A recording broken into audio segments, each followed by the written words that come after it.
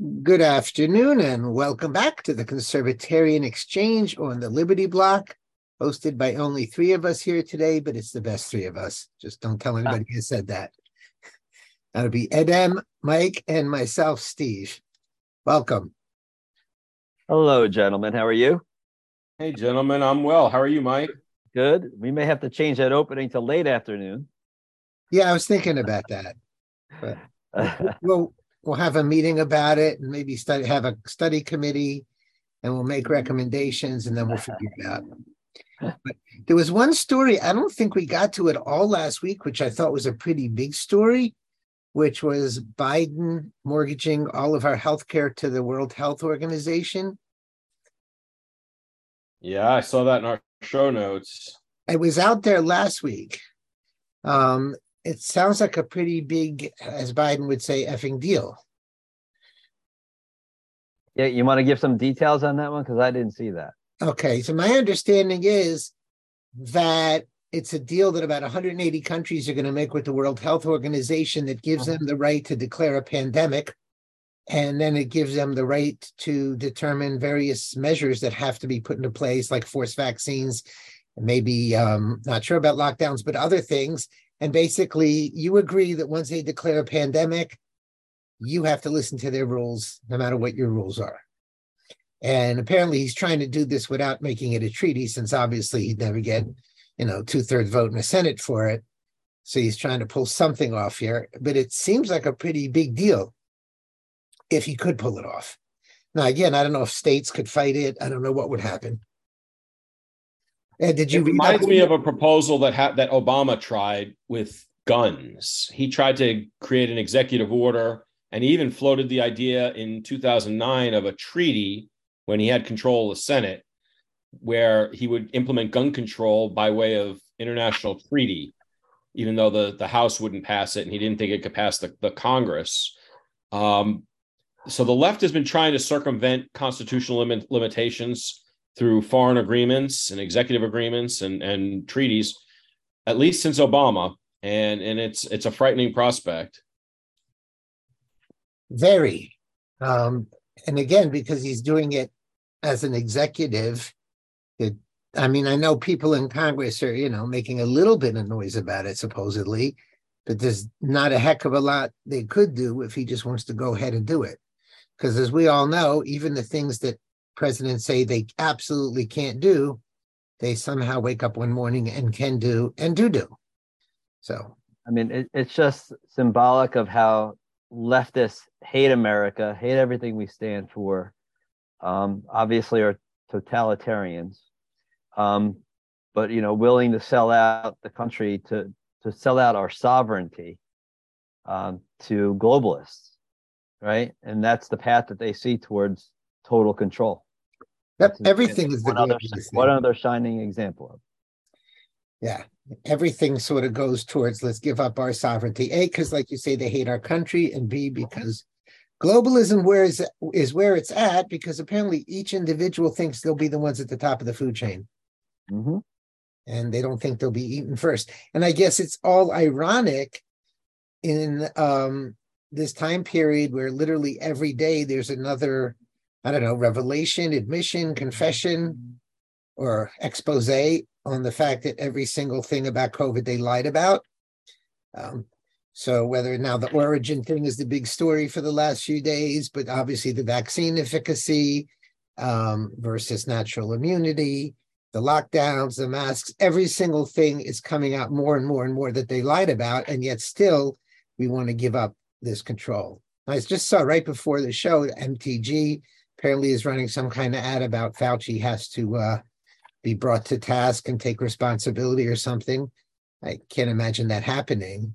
And apparently, so the left is saying, well, it's just the Department of Energy. What do they know about it? But they're ignoring the fact that apparently the FBI is saying, oh, yeah, we knew that. We kind of always knew that.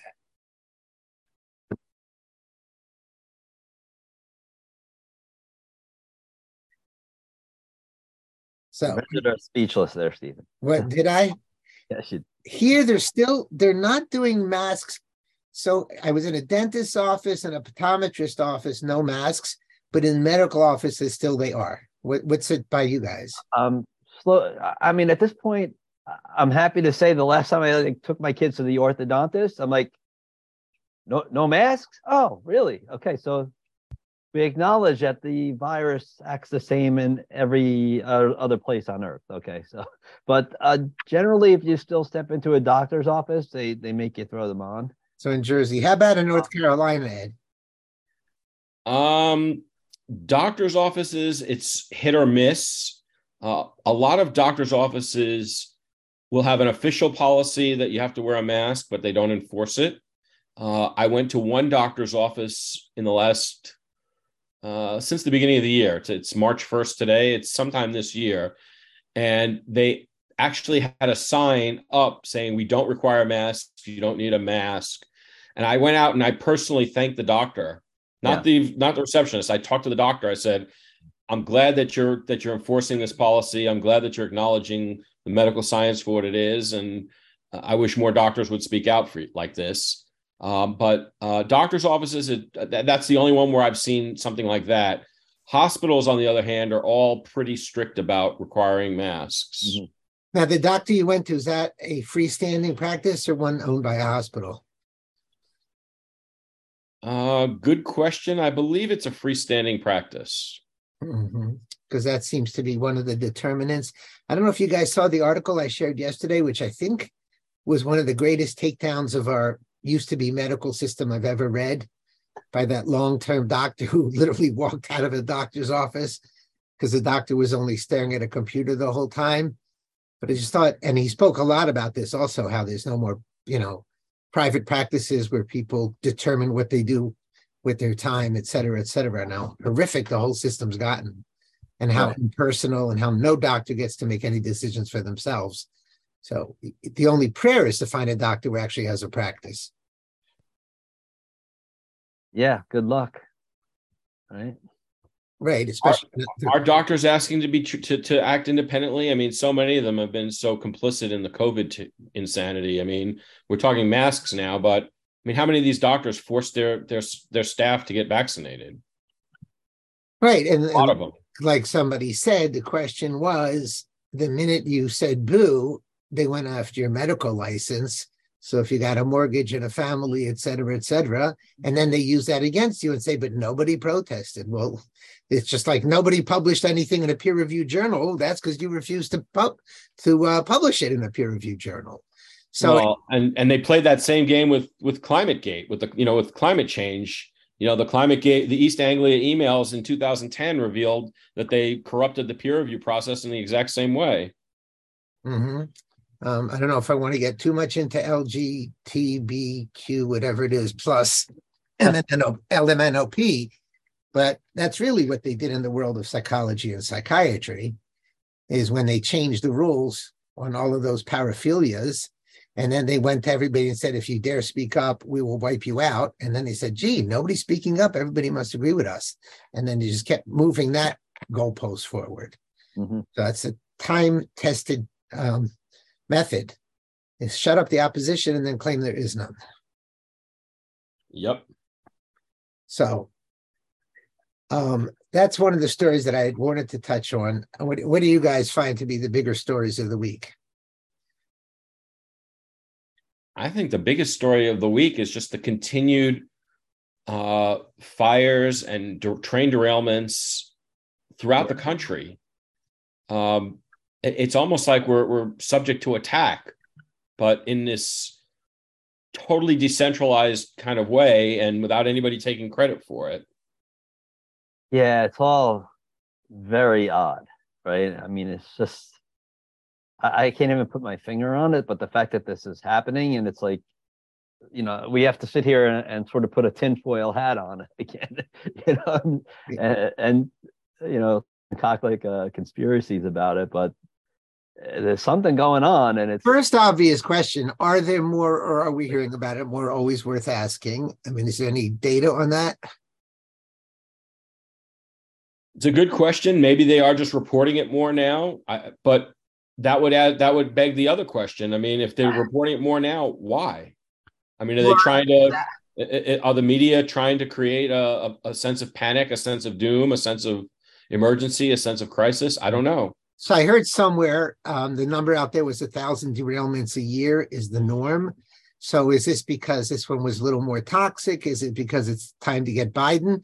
But I guess you have to wonder, they had 4 years of Trump and we weren't beset with stories of 1,000 train derailments. So that was the definition of a derailment, though. Yeah, I know. I mean, a derailment might be just, the track broke and right. one wheel went off the track, but the rest of the train stopped and there was no crash. I mean, you'll even remember a few years ago, Stephen, there was an accident in Hoboken at the train station there, right? The train went flying off the tracks, and I think that ended up being human error. But that's a rare thing to have happen, right? Like, only time in my lifetime I can remember the PATH train crashing and people dying, Right. I guess the question is why they didn't report on it more during Trump. I mean, I always figured I don't think it happened. I think there were no problems during Trump's administration because Obama spent $1 trillion on infrastructure, so I thought everything was fine.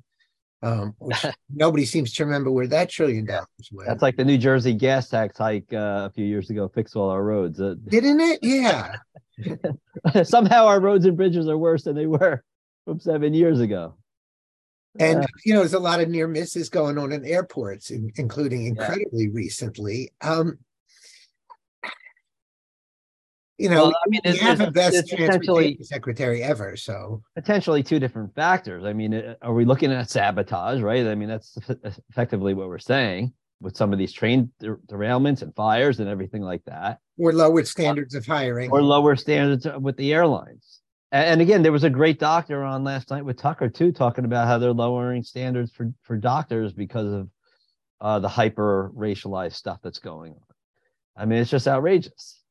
So, equity. Equity. I'm lucky.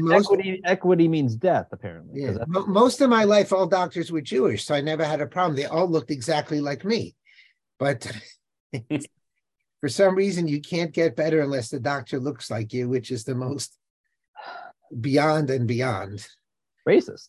It's racist, and it's plain old stupid, actually. I feel bad because I recently picked up a doctor for a certain ailment who has a Hopkins Medical School diploma. And how sad that I have to wonder. Well, how recent is he a graduate? If he graduated 40 years ago, you'd be okay. It's a woman. I don't remember. I would say about 10 years ago, 15 years ago. But I feel sorry for her because let's assume she earned it, which is 1 out of 1 million people get to Hopkins Medical School. Everybody's going to look at it askance. And that's pretty sad. So, speaking of Tucker, you also had another story in the show notes about how McCarthy gave him access to the January 6th film, video. And last week, I think, Stephen, you raised the question of why only Tucker. Right. That was my question last week. Yep. And then this week, apparently, Tucker is going to get to view it, but he doesn't get to record it or distribute it unless he gets special permission. I wonder what the heck is going on. I mean, now, in between, Mike Lindell said he's going to file a lawsuit. I saw that too. Because of my question. I mean, I don't even sleep on one of his pillows, but because of my question, if it's out there, it's out there, which I still don't understand why other news organizations didn't care. But yeah, was this bait and switch? Was just a straight up lie? Did somebody change their mind? I mean, saying to somebody you have access to, was it 4,000, 40,000 hours, whatever it is, but you can't take anything?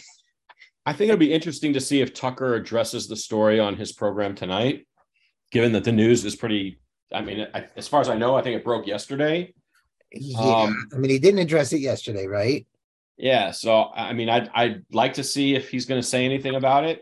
I find it hard to believe, but not impossible to believe that Tucker would be complicit in any kind of cover-up, but who knows? Well, even if he's not complicit, does he have any choices whatsoever?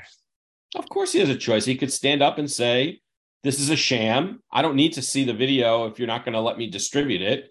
And he could file the lawsuit that Mike Lindell is filing.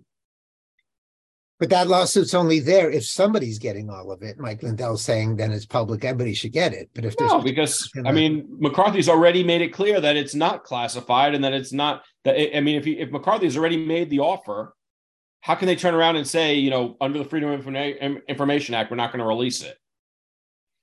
I mean, I guess he could say I was going to release it, and then a lawyer came to me and said, not a good idea. I don't know.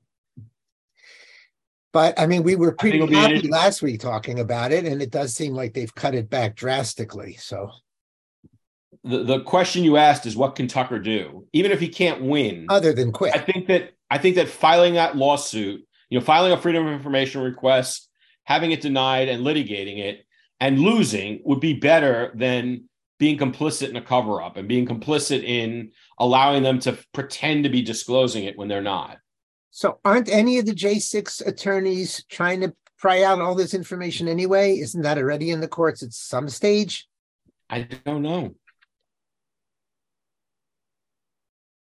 So I don't know. And I don't know. I mean, the J6 defendants have a lot of trouble finding attorneys, and the attorneys are working on a shoestring budget. They don't have a lot of money. I mean, that's going to be a whole nother, gigantic litigation.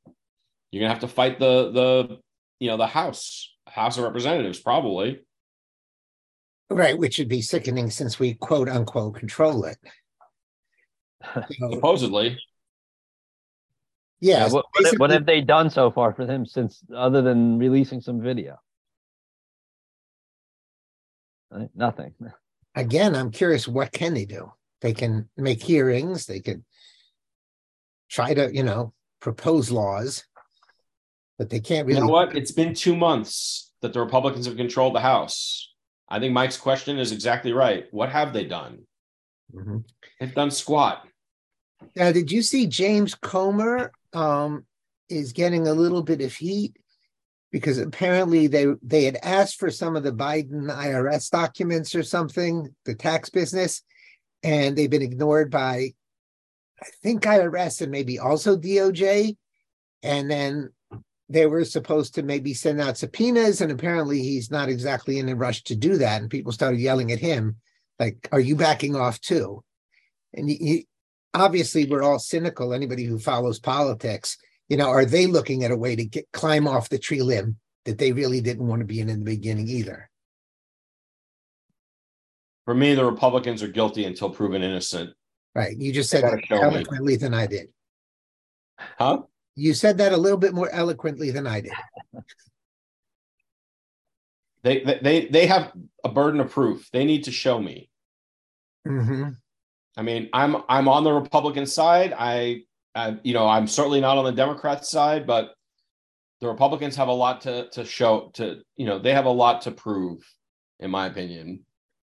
I guess one interesting question to me, I don't know if anybody can answer it, is who owns those recordings?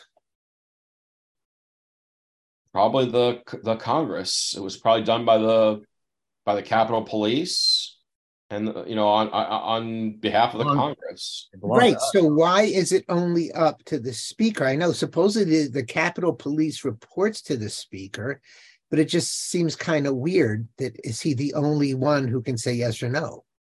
As opposed to the Senate Majority Leader? Or as opposed to a vote of the House, or as opposed to anything. Like, again, who owns it? So I thought we owned it. I'm sorry.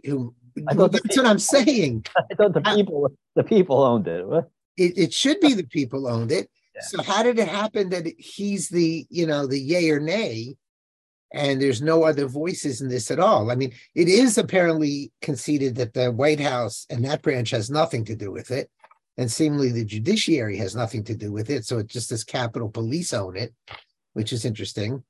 And they have no relationship with the DOJ at all, correctly? Because it's different branches. Correct.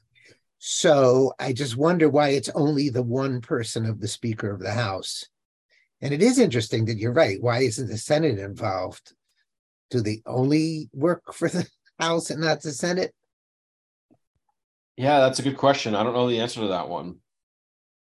Because, I mean, I guess there's no way to force a speaker to do something. And the Speaker does control the legislative agenda. So if the Speaker doesn't want something voted on, the Speaker can just kill anything from coming to the floor. Maybe it's just sort of a short circuit. Maybe it's just a shortening of that process. Mm-hmm. You know, if you know that they need McCarthy's consent or they need the speaker's consent in order to bring it to the floor. I mean, I don't know, but Anybody have an email address for Ed Snowden? I think it's Snowden at Putin.com. Putin.com. At gulag.com. Um, I guess it is kind of interesting, you know. I guess you guys also grew up. I'm a bit older than you, maybe grew up with the Pentagon Papers. Yeah. A little bit before my time. I was little when it happened, but I remember then it was totally cool to steal classified stuff and publicize them, et cetera, et cetera. And yet here we can't seem to get a leak. Yeah. You know, Trump made a lot of mistakes, and we talked about this one on the show when it was happening. He should have pardoned Snowden and he should have pardoned Julian Assange. And we talked about that, you know, in the days leading up to January 20th when he left office. And I mean, Assange in particular, there was more talk that he was going to pardon Assange than Snowden. And the Assange family was disappointed when he didn't issue that pardon. He should, you know, in retrospect, that was a gigantic error on his part. I mean, you talk about all this big tech censorship. I mean, those two people, more than anyone, are responsible for blowing the whistle on so much of the security state. Mm-hmm. And, you know, I don't know, you know, we're getting ready to get into presidential campaign season. And, you know, it just infuriates me that Trump just never takes responsibility for his mistakes, and his supporters never acknowledge his mistakes. And I wish Daniel were here, because I know Daniel would defend Trump to the end. And, you know, it's not like I hate Trump. It's not like I'm angry at him, but, you know, that just was an awful decision, and it wouldn't have cost him anything. I mean, you know, I'm thinking, you know, Ed Powell, if he were here, would probably say that the deep state probably threatened him. But you know what? I mean, if he's campaigning now on fighting the deep state, well, he better be prepared to deal with all the stuff they have, and he better be prepared to fight them, meaning he has to be willing to hurt them. If you're not willing to hurt them, you're never going to beat them. Mike, you were going to say something?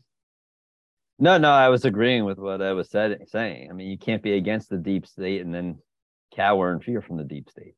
Doesn't compute. Well, you can be against it and cower, but then you can't turn around and say you're going to defeat them. Mm-hmm.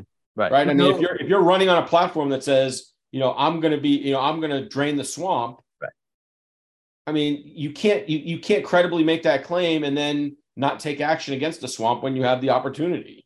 Right. And, you know, maybe he misapprehended the nature of the problem even in the last days of his presidency.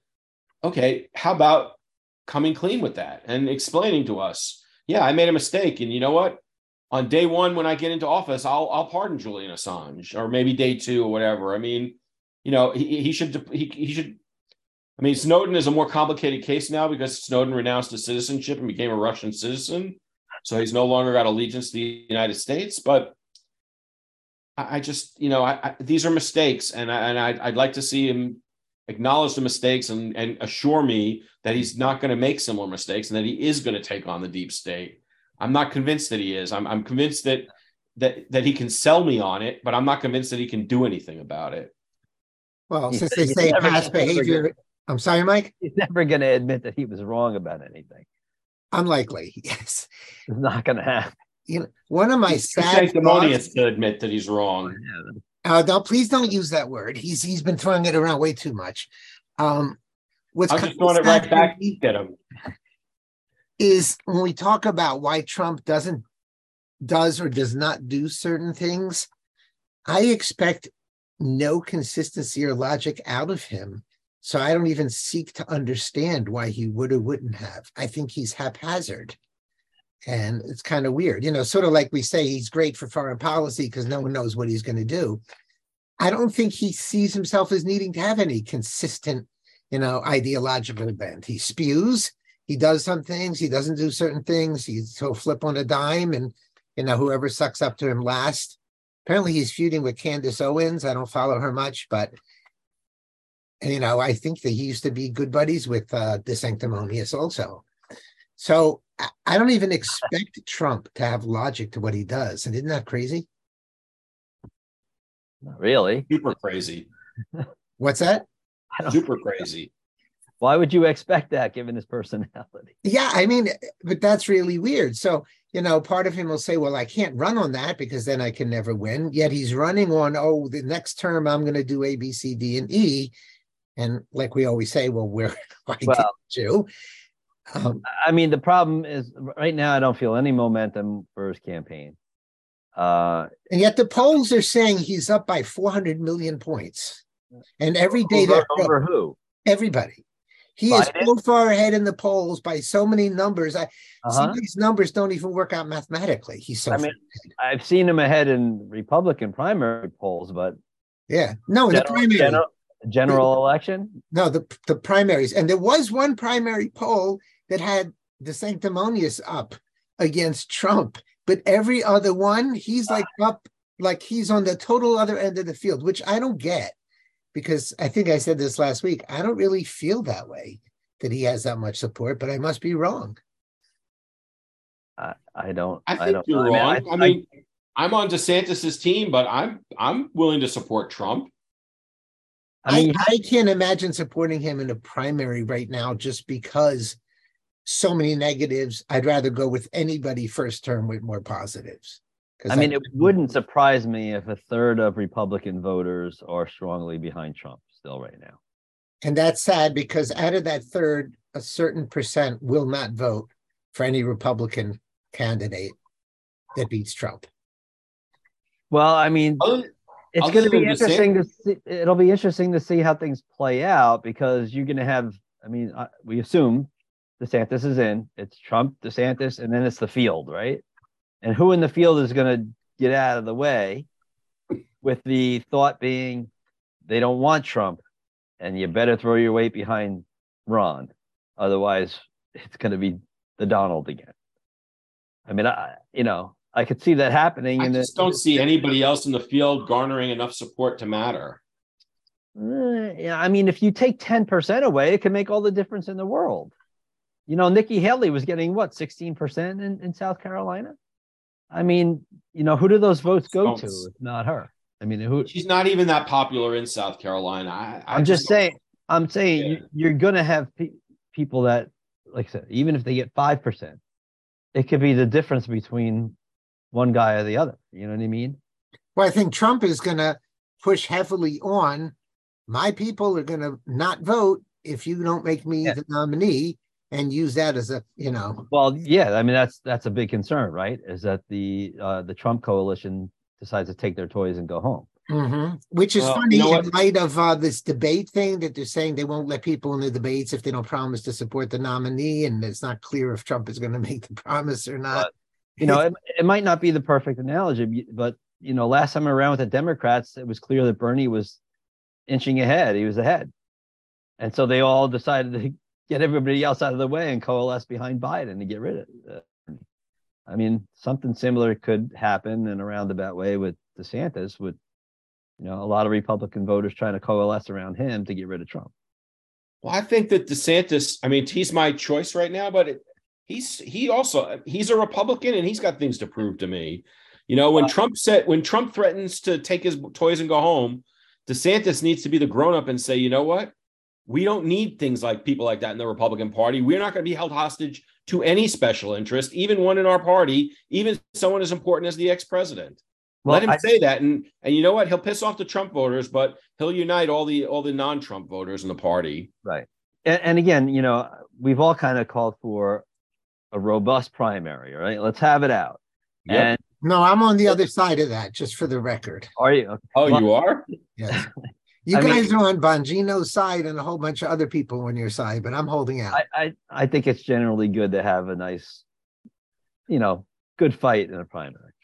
I'm losing my train of thought, but so I'll just tell you, just from I was talking about DeSantis. Okay. Real quick. Yeah. So, I mean, DeSantis, obviously, his record as governor is great. He looks really great right now. But I know this from politics. Everybody's got a history and a record. And I can guarantee you there's stuff that DeSantis did while, in the Congress, et cetera, that's going to come out.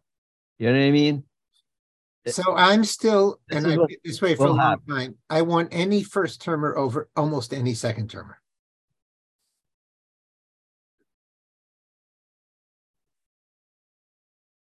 Okay. Meaning, Anybody in the first term is still somewhat aware of the electorate.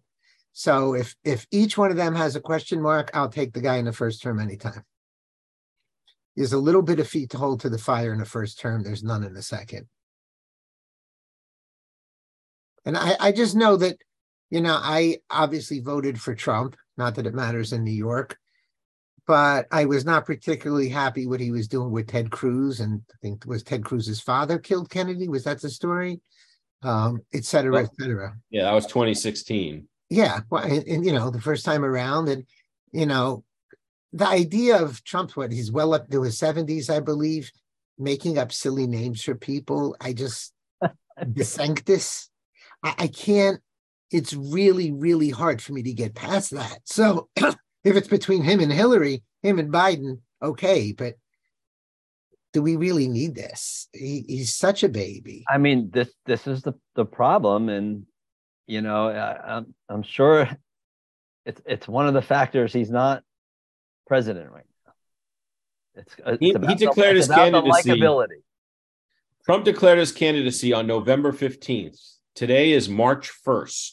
So you have December 15th, January, February, 3.5 months. What's he running on? What are his themes? I mean, sometimes hindsight is 2020. And, Trump is a guy who understands entertainment and getting ratings and everything like that. Perhaps if he had put that hat on, he would have realized coming out of the gates right after the midterms was not in his best interest. That he could have built up some drama by waiting and making everybody continue to wonder. Instead, it feels like there's just no mojo behind his campaign because, first of all, like right after the midterms till now it's not presidential elections. He's a bully at heart, though, and he wanted to try and clear the field and intimidate people into not running. That's the ego. But I'm saying if he had put the entertainer guy hat on, the apprentice guy hat on, he might have realized he would have been better off keeping everybody in suspense and waiting for another moment down the road. Not to mention for other people to trip on their own 2 feet. But along those lines, how long can DeSantis not get into the race before he starts looking like a Hamlet? Oh, we've talked about that before, and he's got a couple more months, I would say. So couple is 2. I mean, he probably has a couple more months, but I don't know how many more months after that he has. Yeah, I would say 2 or 3. And then, then it'll start getting bad. On the other hand, he could wait more and more for Trump to self-implode.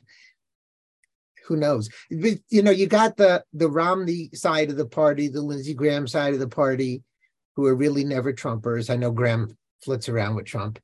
And then you got the never Trumpers to the right of Trump, who don't trust him at all and trust him less this time around. For him to win in a general, it's not clear who he's pulling from. Well, I mean, the problem remains that any Republican still got an uphill climb in the electoral college. Trump won because he broke through in a lot of those Midwestern states, Pennsylvania. I mean, good Lord knows we can't afford to lose Georgia again. So, I mean, even if it is DeSantis, you're going to have your work cut out. I don't know if Trump has built up more enemies. Again, I only know my own brain a little bit. I think he has, and I think there'll be a few less people voting for him because he just leaves such a rotten taste. And if we have a choice, I think some people will just sit it out. I mean, there were a lot of people who were never Trump, but who sort of came together maybe, day before the election and said, oh, what the heck? So I don't know if they will again. But of course, I will admit, I said Biden didn't have a chance. So that was probably my biggest error in political prognostications ever. You knew Trump was in trouble just by the way Rush Limbaugh was talking during that election cycle. That's when just the way he was talking. I mean, the way he was getting on the air and fighting for him despite having terminal cancer. Mm-hmm. Mm-hmm. Yeah, well, that's when I stopped listening to Rush Limbaugh. for better or for worse, because there was no dialogue whatsoever in that area. I know that I probably, when you see me on the screen, this probably comes to your mind automatically and you're forcing back talking about it. I know I'm often mixed up with James Bond on the street. So I figured I'll give you guys permission to address that head on and what's going on with the rewriting of James Bond. Well, we're going to rewrite the transcript of this show. We know what you meant to say, Stephen. What did I mean to say? You. What's that? We'll fix it for you. We'll fix it. Even I don't know Goldberg is coming out and saying you guys are going too far. Whoopi Goldberg, yeah. Yeah. I'm not sure what there is to say. I mean, it's like this is wokeism. It's fascistic. I mean, well, I think there is something important to say for our secessionist friends. No legislation can fix this. This is just, we cannot live with people like that. Mm-hmm. I mean, if they're going to not just censor books, but rewrite books and engage in intellectual theft and vandalism, that's just not a civilized society. It's not. I mean, civilized society is not just that there aren't gas chambers. These people are totally uncivilized. And, I just think that we can't live with them. Whether we have secession, whether we have separation, national divorce, we cannot live with people like that. Did MTG go back on what she said when she tried to explain away she didn't really mean national divorce, she meant federalism? I didn't listen to her firsthand, to be honest with you, but did she walk something back and try to weasel out of it? I mean, if that's what she said, certainly that sounds like it to me. I mean, first it was national divorce, and then it was, no, I don't mean that. I don't mean civil war. I've never known national divorce to be synonymous with civil war, but to me, it seems like she walked it back a little bit. And not sure why. I don't know if you saw the Newsweek story. It was a Newsweek story that actually went to talk to secessionists. So who did they go to? They went very appropriately to Daniel Miller of Texas. And then they went to some guy in Vermont that hasn't had a secessionist movement in many, many years, overlooking two other states that are much more active in it. So I'm not sure why they did that. It's some Brit. And I'm trying to find out who he is before I try to write him an email that he can ignore. It's interesting. Am I the only one who listens to Bongino? Yeah, I don't really listen to him too much. I mean, you can get his whole show in 15 minutes. Yeah. What you do, you double the speed, get rid of the live reads, and there's not a lot left. But yesterday's whole show was against national divorce, and it's a stupid idea, with all the usual bromides against it. And today it was more like, I'm against it, but I get it. Like, we can't live with these people. And it just kept going back to all these reasons why we can't live together, kind of like what Ed is saying, to which I want to say, hello. Well, a house divided cannot stand, right? I mean, it's pretty simple. People say, well, it's rural and urban, but they've so rotted away the foundations and supports of our society that I don't think the house can stand anyway. Mm-hmm. I mean, I think, and I think to your point, Ed, I think there's certain things that you can't get away from because, certain books are published by certain publishers. And unless those publishers decide to all move to New Hampshire when they secede and go back to handling things in a free way and not censoring things, what are you supposed to do? Well, you have your own publishing. You have no control over, especially with electronic publishing. They're going to take all kinds of classic and historic works and change them all up, and you can't, let's say, buy the originals. They're going to overdub all the James Bond movies too, I guess, too, while they're at it. I mean, well, we know for China, they actually do change scenes in movies, in contemporary movies, which is absolutely mind-blowing. But I guess your kids can come home, in 11th grade reading Shakespeare or even reading a James Bond book. I don't know what they read. And you'll be like, but did you read the original? Like, I have in my basement under a bunch of boxes, but please don't tell anybody. I have the original where it actually said a word that you're not supposed to say anymore. And that's kind of where we are. It's ridiculous. It's insanity. And again, is it just a vocal minority? Probably, but how do you beat them back? Let's get Laser on the show and ask him. Yeah, maybe if we stay at a late hour, maybe he can. I should have asked him. I think he stops working around 4:30 or something. Last we spoke, he had some interesting ideas. He always has interesting ideas, and he always says them in an interesting way.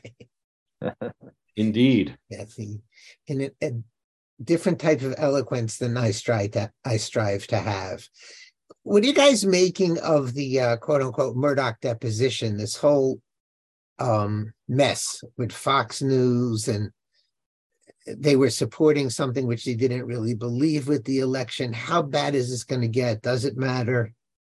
Are they looking stupid? I can tell you, reading the articles about that story, and I've read all the ones you shared, and I read some others. What's really perplexing to me is that the one way that you can be guilty of defamation, and when you're dealing with a public figure, is when you if you admit that you subjectively entertain doubts or you actually believe that it was false. And Murdoch is admitting that they thought it was false, but that they were trying to appease their audience. And I don't know what kind of legal counsel they have, but unless we're just seeing snippets, and not just, one of the articles talked about the quotes being cherry picked, but I don't know how they could be cherry picked. I mean, you, as a lawyer, I would tell my client, you have to tell the truth, obviously, but the law is they can't succeed in their suit against you unless you publish something that you knew was false, or that you subjectively entertain serious doubts about its truth or falsity. I mean, if you're just negligent, if you just publish something without doing any due diligence, if you're dealing with a public figure, it's summary judgment. You win. The public figure can't win, even if the public figure shows you were negligent and you didn't do your due diligence. They have to show that it was a knowing falsity, or that you subjectively had serious doubts about whether the thing was true. So why would they be admitting that in a deposition? I don't understand. I don't understand their legal strategy or their legal counsel. I mean, it just sounds like they got terrible legal advice. They could say, we were aware that some people thought it was false, but we thought it was a controversial subject and we wanted to present it. That's an editorial judgment. They're allowed to do that. A newsmaker is allowed to be wrong. I mean, they're just not allowed to intentionally be wrong. This is a suit for tens of billions, isn't it? I don't know. I know it was in the billions, and one of the articles I read said that that Dominion had cut its demand from the billions to less than $1 billion, but okay, or maybe cut some of the billions off. I don't know the numbers, but I know it was a gigantic amount of damages that threatened to bankrupt Fox News. I mean, it could really hurt. Right. It's not write a check for $10 million and move on. It was a biggie. And is this going to implicate some of the talking heads on Fox? Are they coming out looking, really, really stupid? I don't know, but I do want to remind us. I remember right after the election when Fox called Arizona for Biden, Fox was bleeding not just viewers, but likes on Facebook, likes on Twitter. And we were doing a running count of that every week when we were doing our show. So, I remember that. And I remember, it's totally plausible to me that they saw their audience disappearing and that they did this to save their audience. And you know what? If that's what they did, then they deserve to be blown up. Honestly, if they're publishing known falsehoods, I just can't give them any more benefit of the doubt than I would give to CNN or MSNBC. If you're intentionally trying to use your platform as a media person or a media organization to misinform and disinform the public, I have no sympathy for you, honestly. I guess I'm naively wondering, how condescending is it to not get up there and cogently defend your stance that it wasn't a stolen election, and talk to people like mature adults and argue your point if you don't agree with, those of us who are wearing tinfoil hats. So you're talking about the actual broadcasts, or are you talking about the depositions where they no, could the have broadcasters, no, they're saying, well, we kind of knew it wasn't true, but we did it anyway to, keep our audience happy. Well, why didn't you go to your audience and report on why you don't think it's true in a very mature, eloquent fashion? Agree totally. And like I said, I cannot imagine, as a lawyer, if I had a client that told me that, I would tell them, if that's what you want to say in your deposition, we should just settle this case. Mm-hmm. I mean, it's just, they're setting themselves up to lose. Which is almost impossible to do. When you're suing a public figure, Yeah. Yes. So and when you're a media, and when you're a media defendant, they're the defendant and they're a media defendant. It's also almost impossible to sue a media defendant since New York Times versus Sullivan. And I have a lot of issues with that case and with that whole area of law. I think that that's a big part of why there's so much disinformation and misinformation in the first place. I think it should be a lot easier to sue media defendants in particular. And I think public figures should be allowed to sue more easily. But that said, that's not what the law is. And, if Sean Hannity in particular is the one guy I'm remembering, said what you just described, I think, Stephen. How could he have been? He couldn't do a deposition without getting coaching from a lawyer. And like I said, I cannot fathom a lawyer that wouldn't let him know that if that's your testimony, then we need to settle this case, because your testimony, if that's your testimony, we have a chance to lose this case. Now, the articles that you shared with us, Stephen, all indicated that these quotes are all cherry picked, and that Fox News is confident, their lawyer is confident that they're going to win. And by my knowledge of defamation law, and I know a lot about defamation law, they absolutely should win. It's almost impossible to sue a media defendant, and it's almost impossible for a public figure to sue successfully. So, these guys seem to have given ammunition to Dominion that could be used to defeat Fox News. Mind-blowing to me. Right, and I think, obviously, to you, if a lawyer were not giving that advice, he'd be doing a really, really poor job as a lawyer. So, right. Right. You could probably try and sue a lawyer who didn't tell you this is not a bright idea. So I don't think Murdoch would need a lawyer to tell him that. He can't. I wouldn't think any of these guys. They all know what defamation law is. That's their business. Yep. How many of they run controversial stories, even on Tucker and Hannity. They have to have legal, they have to run things past legal. Mm-hmm. And I'm sure they probably run it through about 12 times normally. Yeah. Is it insane to say somebody's trying to tear the Fox house down? Who's the somebody that you're speculating about? Internally? Well, let's see. The Murdoch sons were, I wouldn't say accused, but spoken of, wanting to destroy Fox, kind of, sort of, at one point. And there may be other people. I don't know. The same people causing the train accident. Yeah. We have to hope that that's not sabotage, I guess. Why? What do you think what would be better? That our infrastructure is so screwed up that we're constantly having these fires and derailments?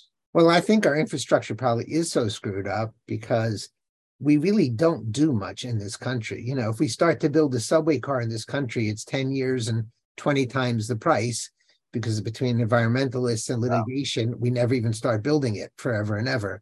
So I don't know how we'd ever fix our infrastructure. Well, I tend to be more cynical. I think they. Wait, what? We're more cynical than that? Yeah, no, I think. Whoa, I thought I was. I think when it comes to like roads and stuff like that, I think a lot of times they just make up work to do. But they don't do good work. The unions get paid off, and they're lining their pockets, and. I mean, listen, you're in New York. I'm in New Jersey.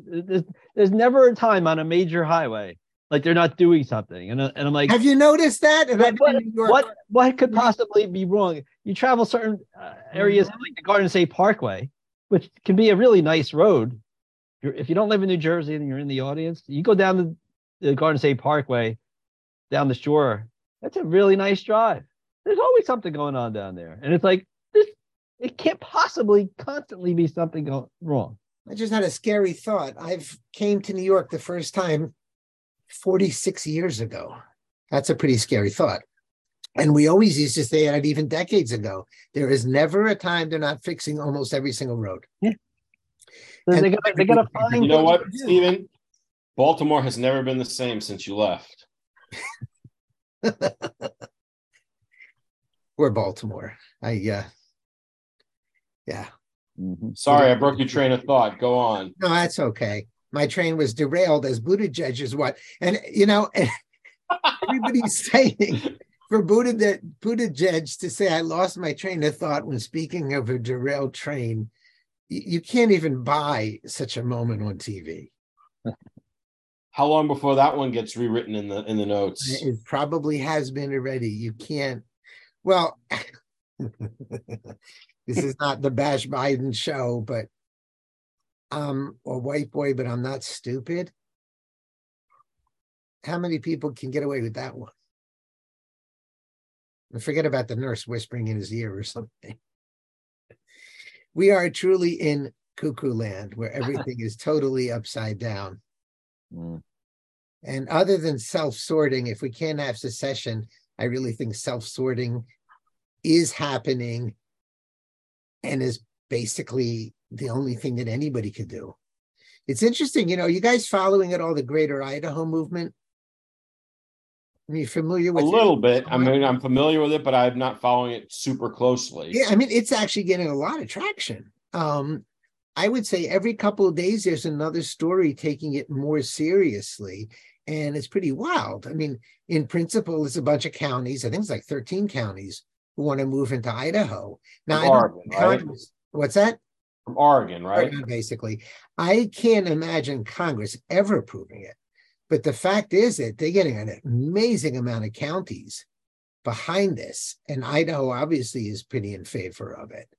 So if this Congress needs to approve that, I don't know the answer to that. Both states and Congress to move state lines, I believe. And why do you think Congress would oppose it? Why do I think? Yeah. Because I don't think the leftists in Oregon would want it to happen. Now, the argument for Greater Idaho is that it's much better for the leftists. They don't have to have these rednecks on the eastern side of the state making trouble for them. I mean, the argument's a great argument. I can't imagine them giving anything that in any way would benefit somebody on the right. And plus the precedent of it. Yeah. I think they'd be afraid of it. I mean, the proposal was written up. I wouldn't say I'm involved in it, but I'm pretty aware of it. We know who's behind it. And the proposal was written up in tremendous detail, how it's a win-win. Mm-hmm.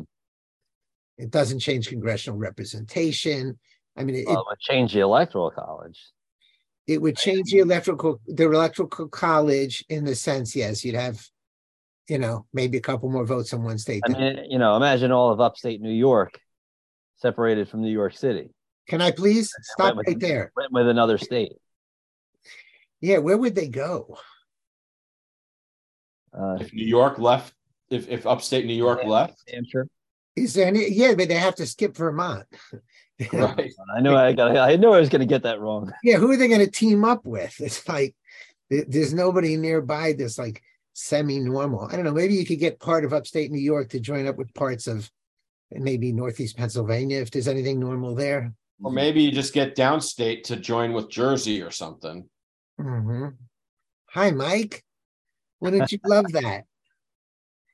Well, I think Rockland County might skew red.